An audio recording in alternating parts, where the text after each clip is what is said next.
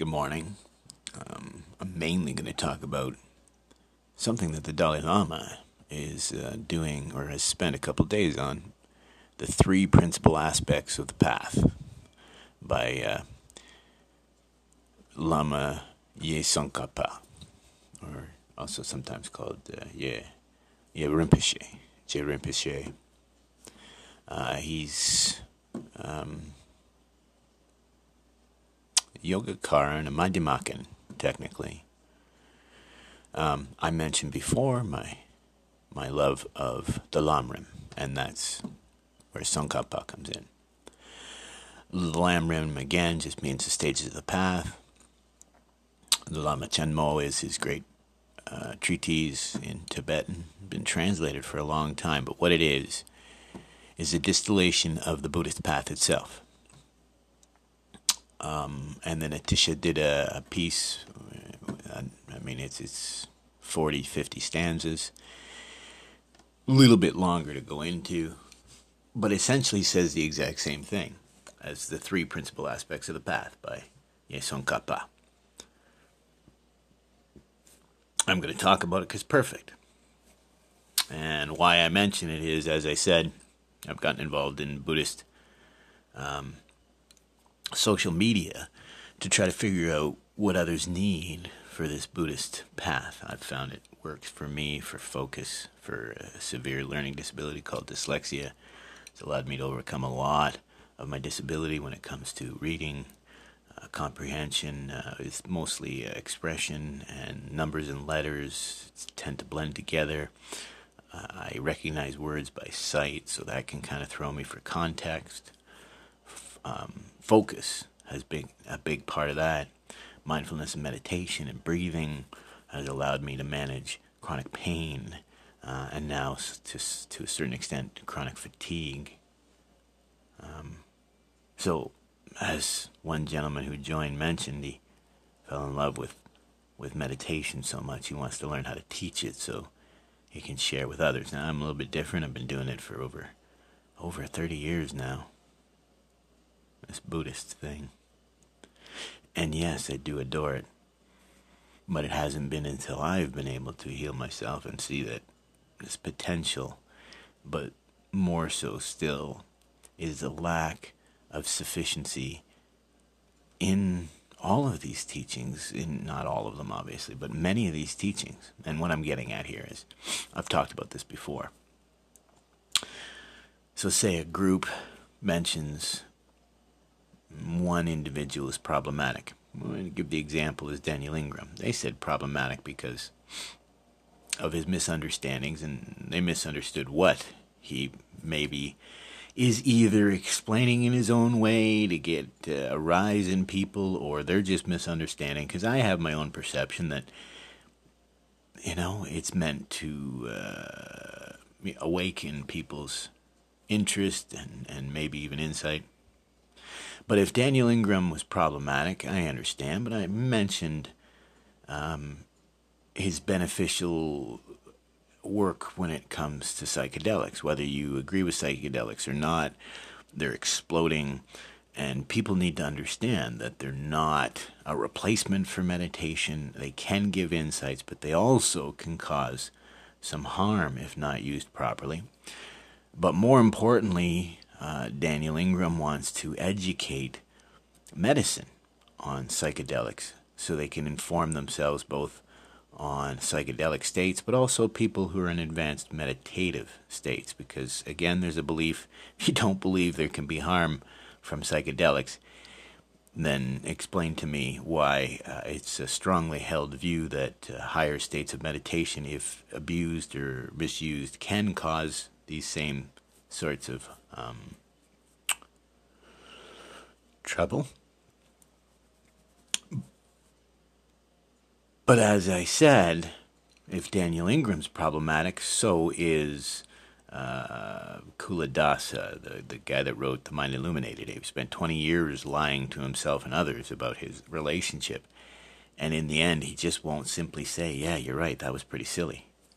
Right? And it was funny, too, because if you go back through the book, you can hear him talk about, like, if this was this excellent teacher who understands this so well, how are they spending the entire book trying to manage the somatic experience, the body, just the first jhana? There's some mentions of some of the higher jhanas, but he's not wrong. You can experience some of these temporary states, the jhanas,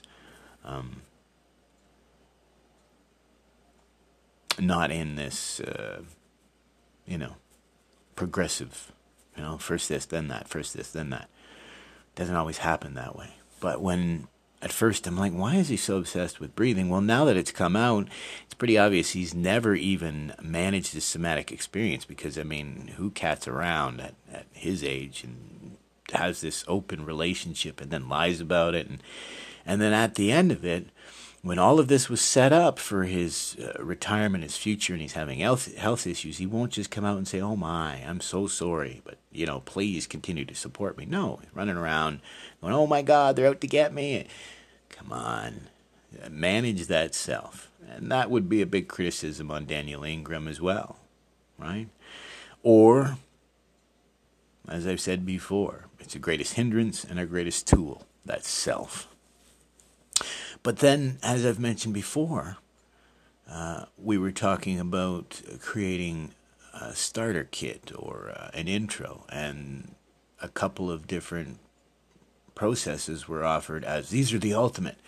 It was Mahasi noting, it was Goenka style, it was Dzogchen, Shinkansen, and another one. I can't quite remember what it was, neither here nor there.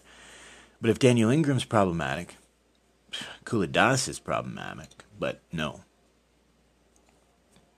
Goenka should definitely be problematic, because even the Goenka Foundation distanced themselves from Goenka himself because he had become a cult. But what is my point?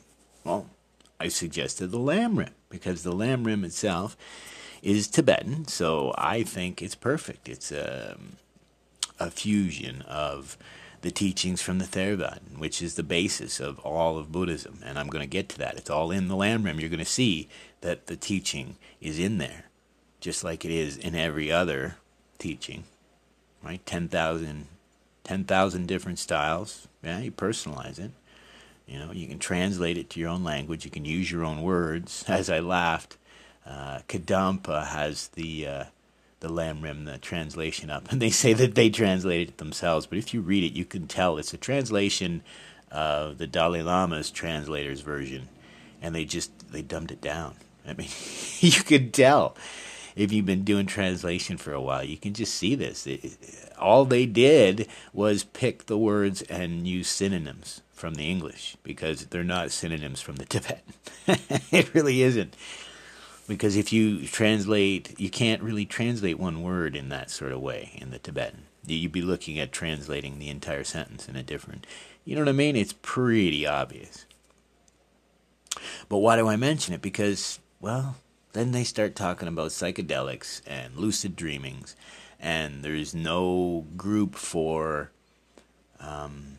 practitioners to support each other. There's these Dharma friends that we keep talking about as fundamental. But it's nowhere. Look at some of these social media platforms that are filled with these kids that just want to, I don't know what, scream into the void, or I don't know, this virtue signal in a Buddhist sort of way. It's like, I know better than you, or I know what you need more than. But to ignore something simple and universal, and to try to cultify it, label it, it's ridiculous. And I'll give you an example.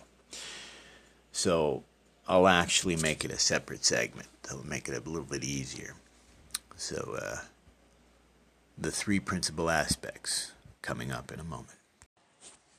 Well, as I said, the three principal aspects of the path by Ye Tsongkhapa, a Tibetan teacher, considered like even found some lost text, hid some text. So it goes, homage to the most venerable teachers.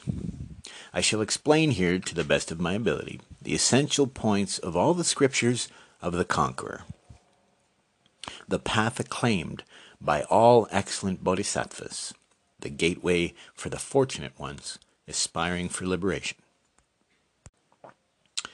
So there you go.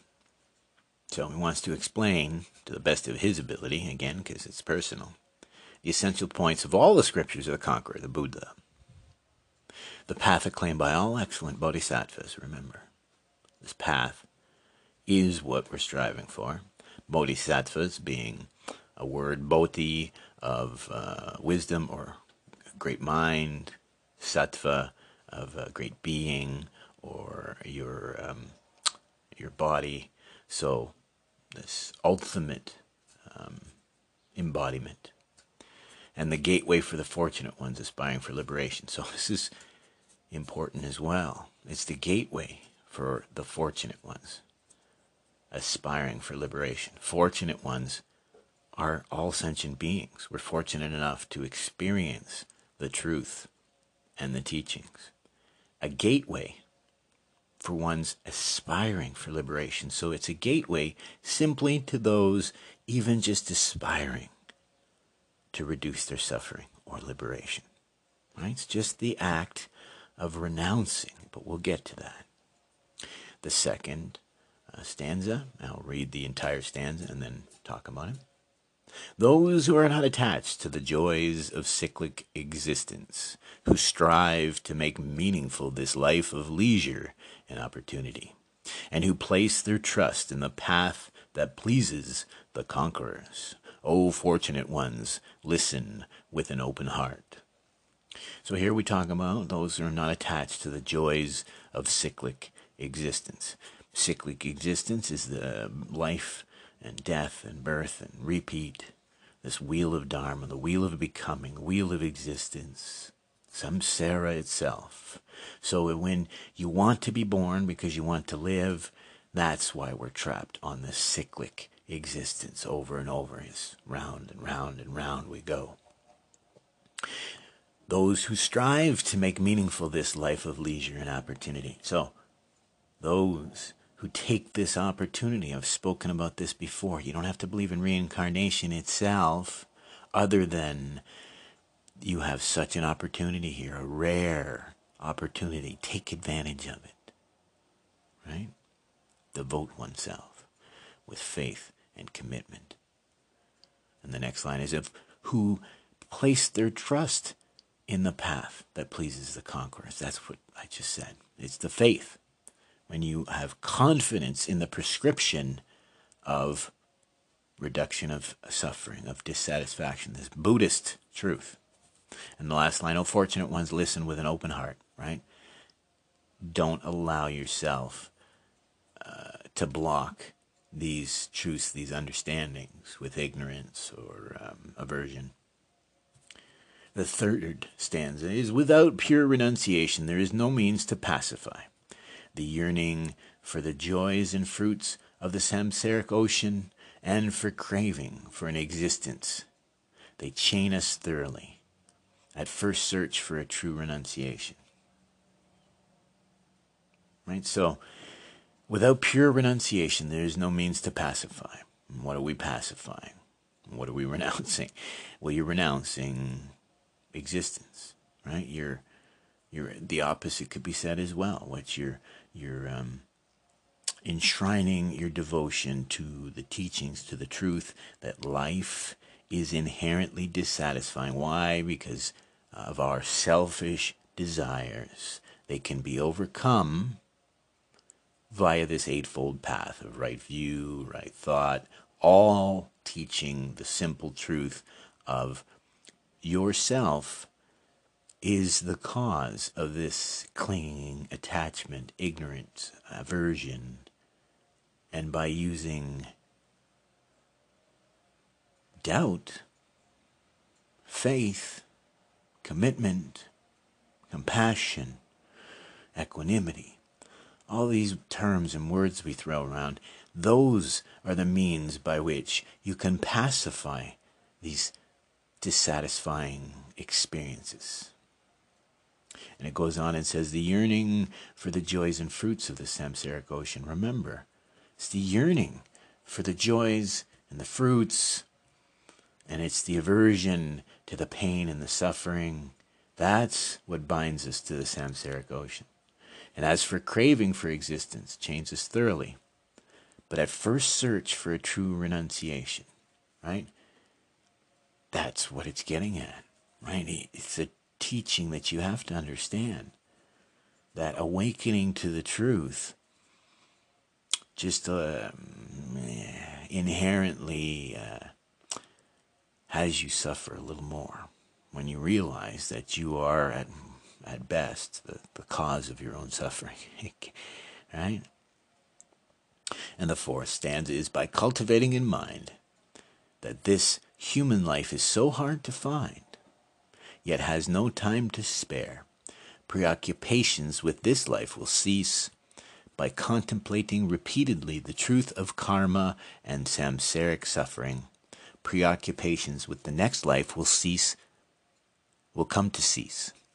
So this is pretty simple. This one's just talking about by cultivating the mind. That's that bodhi we talked about, that this human life is hard to find. Again, right? The idea is we are so fortunate, we are the fortunate ones, to have the ability to understand our potential to be liberated from these delusions. Yet there's no time to spare. Preoccupations with this life will cease simply by committing oneself, that renunciation. By contemplating repeatedly the truth of karma and samsaric suffering. That's the teaching in a little microcosm. Karma is an idea of cause and effect, of dependent origination, even of emptiness, right? Because this idea of expectation of reward or expectation of our outcome or even expectation of desire, as in I deserve this or they don't deserve that, them, us, that's all the root of this entire existence of suffering. And they call it samsaric suffering because existence itself is suffering.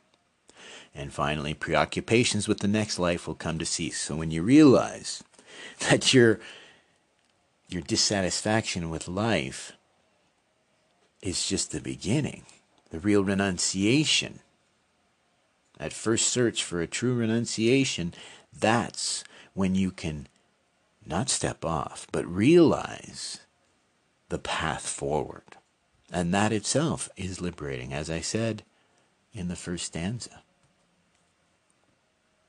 And 5, as you habituate in this way, and when not even an instant of admiration arises from the prosperities of cyclic existence, and when the thought aspiring for liberation arises day and night, at this point true renunciation has arisen.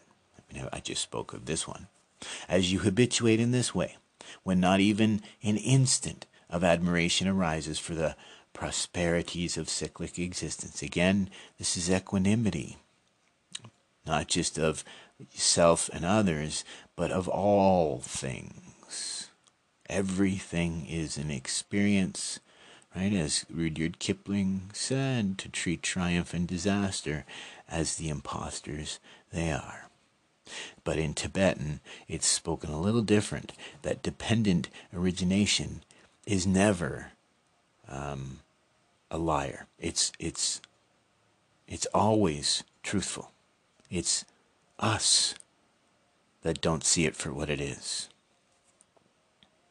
And so that thought of aspiring for liberation, at that point true renunciation has arisen. So you haven't liberated, as I said earlier. It's simply aspiring for this liberation, to step off this wheel of becoming, the cyclic existence, to reduce one's suffering by reducing this idea of self and others. That's true renunciation, when you're renouncing the self, renouncing your self-imposed agenda, right? That's the gateway to liberation. And 6, such renunciation too, if it is not sustained by a pure awakening mind, it will not become a cause of the perfect bliss of unexcelled enlightenment. Therefore, O intelligent ones, generate the excellent awakening mind. This is this bodhi that we spoke about. This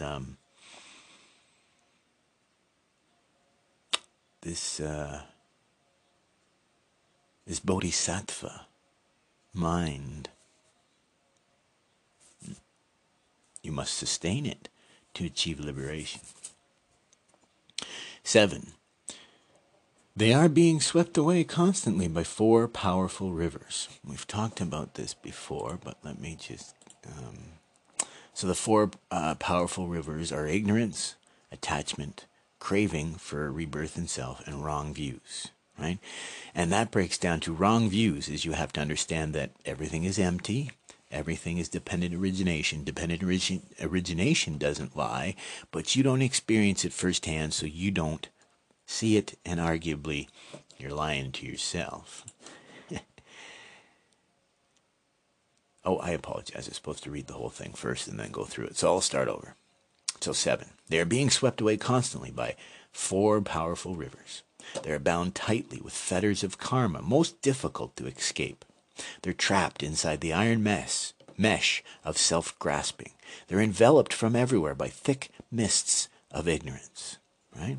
So the 4 powerful rivers, right, are fetters of karma. This is this alaya vijnana, this storehouse of preferences, these latent impressions you've built up that enshrine this self.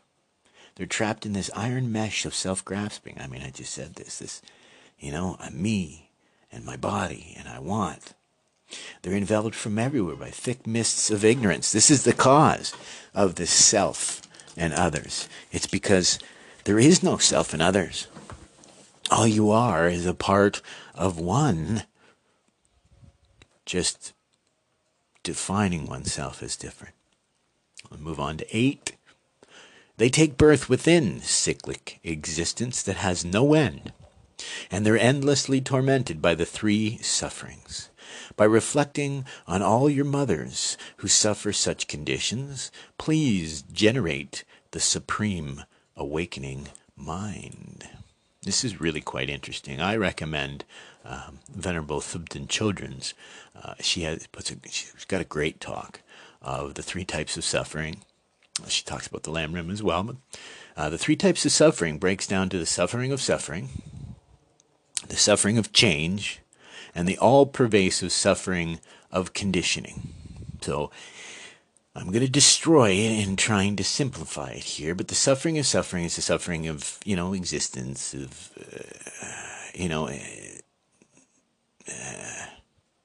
somatic experience, and I'm oversimplifying, I apologize.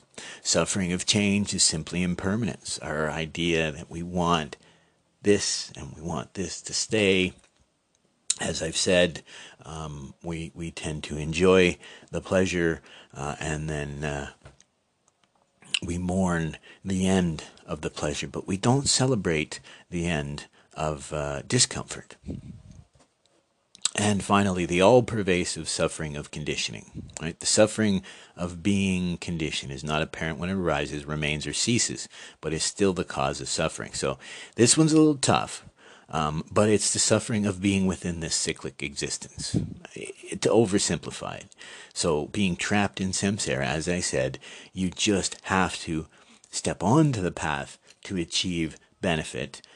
But until you've achieved complete liberation, it's still suffering, right? Samsaric existence itself is suffering.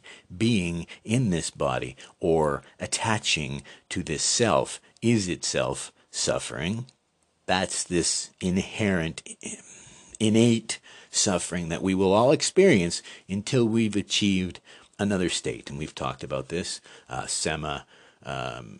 We won't even go into these new terms, but if you've ceased your grasping and your ignorance, and you're no longer attaching to the fetters of samsara, you can achieve a certain level of liberation without even getting to nirvana.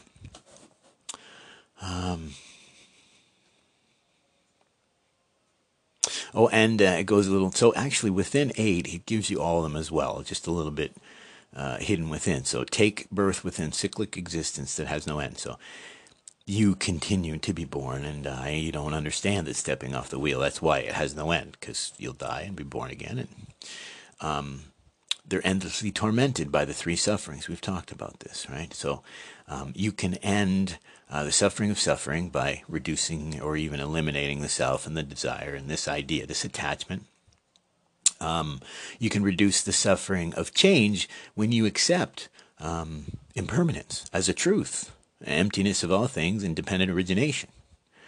So that can cease. But again, as I said, the pervasive suffering will never end because until you, right, have stepped off this wheel of becoming. Right? So please generate the Supreme Awakening mind. Again, this is this idea of this truth to all this stuff I said, and it drops this reflecting on your mothers who suffer. It's an idea of equanimity and compassion and well, the Brahma Viharas. We've talked about this, these divine abodes of equanimous joy, loving kindness, equanimity, and compassion. This idea that we're all one, and it's healing to give oneself these benefits and others. So we'll go on. Number 9, if you do not have the wisdom realizing the ultimate nature, even if you gain familiarity with renunciation and awakening mind, you will not be able to cut the root of samsaric existence. So strive in the means of realizing dependent origination. This one's pretty simple. If you don't have the wisdom, so this is not saying that you don't have the intelligence. This is if you haven't come to understand that all things are dependently originated. Nothing is made up of one thing. Everything is pieces, aspects that are in constant flux and change, right? If you don't understand that this dependent origination, that cause and effect, the idea of karma, is causing and influencing everything in your life. If you don't develop this understanding, wisdom, right, you're ignorant to this truth. So it's not in an English way, wisdom, smart, ignorance, dumb. It's with or without this understanding or even this teaching. Right? Obviously, I'm very comfortable as a self-taught in a lot of areas, but a lot of people benefit from a teacher, something like this, very much so. That's 9. 10, when, with respect to all phenomena of samsara and nirvana, you see the cause and effects never deceive their laws, and when you have dismantled the focus of objectification, at that point you have entered the path that pleases the Buddhas. So with respect to all phenomena of samsara and nirvana, so everything, as I said, is dharma. Everything is an experience. Everything is dependently originated and empty. So everything, be it samsara and nirvana, are one. You see that cause and effect never deceives their laws. I've talked about this before, that dependent origination never lies. It's us and our perception that have the misrepresentation within. And when you've dismantled the focus of objectification, labeling this, that, good, bad, this idea, right, of I see this, but no, it's the I. The I is focusing, right? That's a double entendre. When you start to see me versus them, then your perspective is wrong, as well as understanding that the I is what experiences the image, not the mind. When you've understand this, you haven't achieved liberation. That simple understanding, let's call it wisdom, is the point at which you enter the path. The path that pleases the Buddha, that's the path of renunciation. Next, 11. So, So long as the two understandings of appearance, which is undeceiving dependent origination, and emptiness, devoid of all of these, so long as these two understandings remain separate, so long you have not realized the intent of the sage. See, I've been saying this so long. They cannot teach dependent origination separate from emptiness. Because emptiness is dependent origination, and dependent origination is emptiness. What's empty? All appearance, all labels, all volition. Everything is empty because of dependent origination, right? Impermanence, perspective. It's as simple as that, right? Appearance is a label. It's dependently originated. It's empty of all of the labels and the qualities that we might attach to it. That's simply that understanding. That's it. When you've realized the nature of dependent origination and emptiness and how they are two aspects, you've realized the intent of the sage, of the teacher. So, 12. However, at some point, without alternation, but at once, the instant you see that dependent origination is undeceiving, if the entire object of grasping at certitude is dismantled, at that point your analysis of the view has culminated. It's a lot of words in this one, but however, at some point, without alternation, but at once. So this is not like, when it comes, I've talked about the jhanas earlier, right? This is a temporary state. So this is what he's talking about. You can experience this a state of no body, right? Or you can experience a state of a cessation of thought, right? These can be temporary states, these jhana, these form realms. There's even formless realms, but these temporary states. But dependent origination is not one of these. That moment that you understand that everything is dependently originated, or codependently originated, meaning, that grass is, the colors and lights, but more importantly, the water and everything that fed it to grow. But more personal, this idea of taking offense to someone, to something, again, it's not just your perception, but again, you can just choose not to mind either way. Instantly seeing dependent origination it's the one step. That's all there is to that one. You can be taught, as I've said before, there's these three states of ignorance, the dependent stage, and then the perfection stage. We, as path followers, are in the dependent stage, but it itself can be divided into knowing the teaching and even being certain of the truth of dependent origination. You can even be certain that it is undeceiving. But until it is experienced, you're simply aspiring to the truth. But once it is experienced, there's no turning back. You have experienced the truth of dependent origination. Right? That's why it says the entire object of grasping at certitude is dismantled. Right? It's a double here. So the entire object of grasping is dismantled, right, itself. But certitude, we've talked about this idea of the chetiskoti, or the Greek tetralemma, that it's not this, it's not that, it is this, it is that, it's neither, and it's both, all at the same time, because we can't experience this firsthand, because everything is dependently originated. At that point, your analysis of the view has culminated. Like I said, that's all it takes is for you to see this truth. And it's fundamental. But go on to 13. Furthermore, when appearance dispels the extreme of existence, when emptiness dispels the extreme of non-existence. And if you understand how emptiness arises as cause and effect, you will never be captivated by views grasping at extremes. This is one of my favorites. So, appearance dispels the extreme of existence, right? So, again, appearance is used because it's not a thing. It's the appearance of that thing because of dependent origination.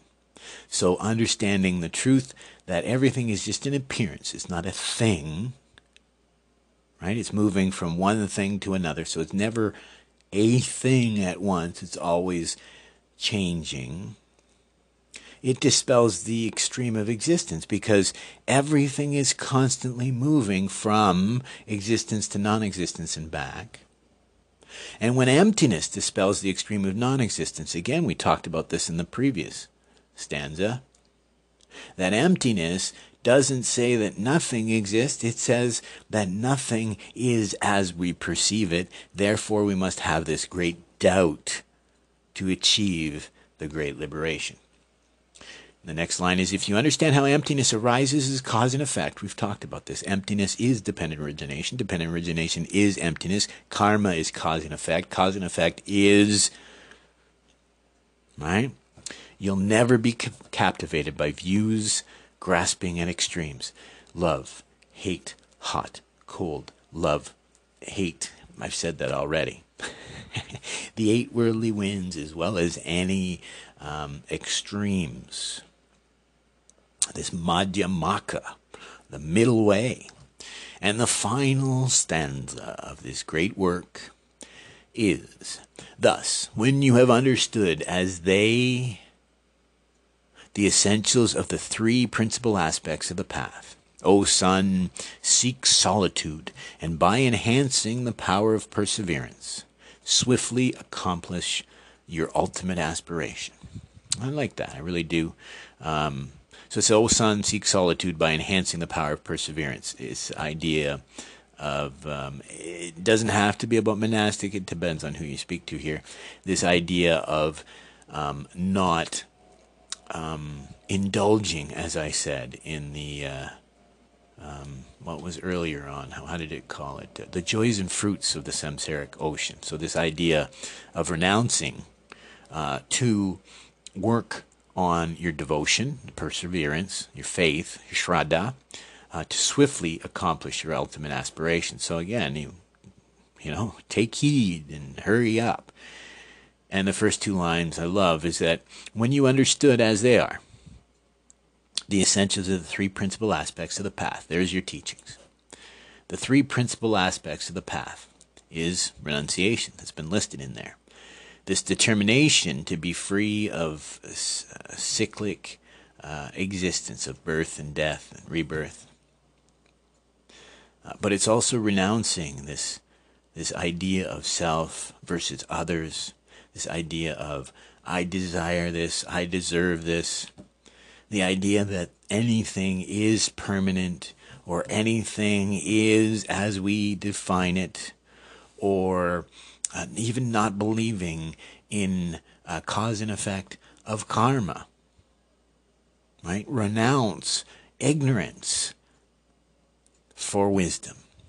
And the second is bodhicitta.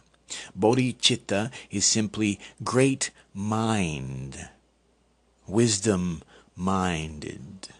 Right? It's a term used to embody the nature of liberating all sentient beings. But again, don't forget, this is also talking about the Brahma Viharas of compassion, equanimous joy. Now you understand why I say equanimous joy, because equanimous joy is the idea we're looking at, is you have as much joy for others as you do for oneself. Loving kindness for self and others.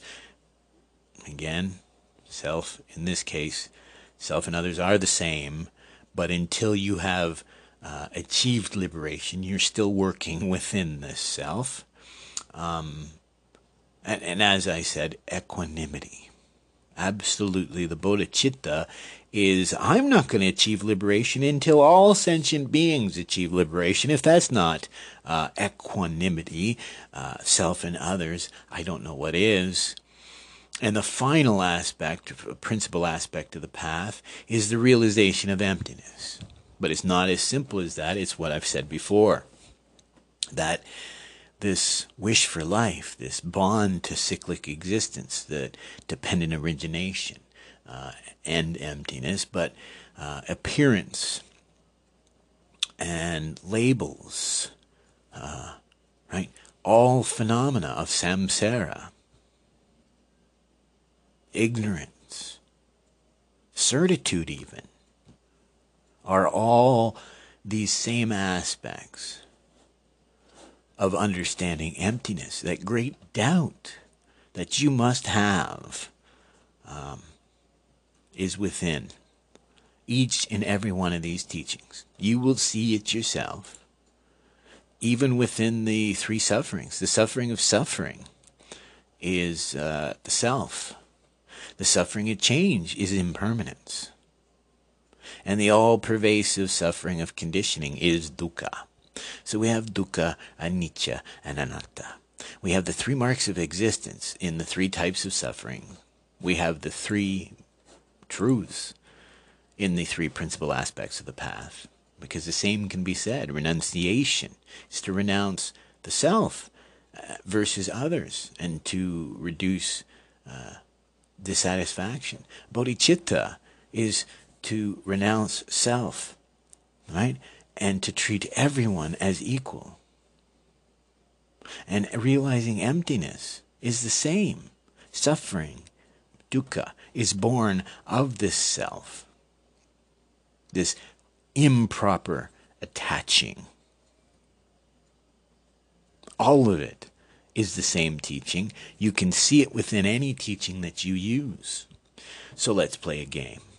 Why don't you look at whatever you're using and see within it the nature of liberation?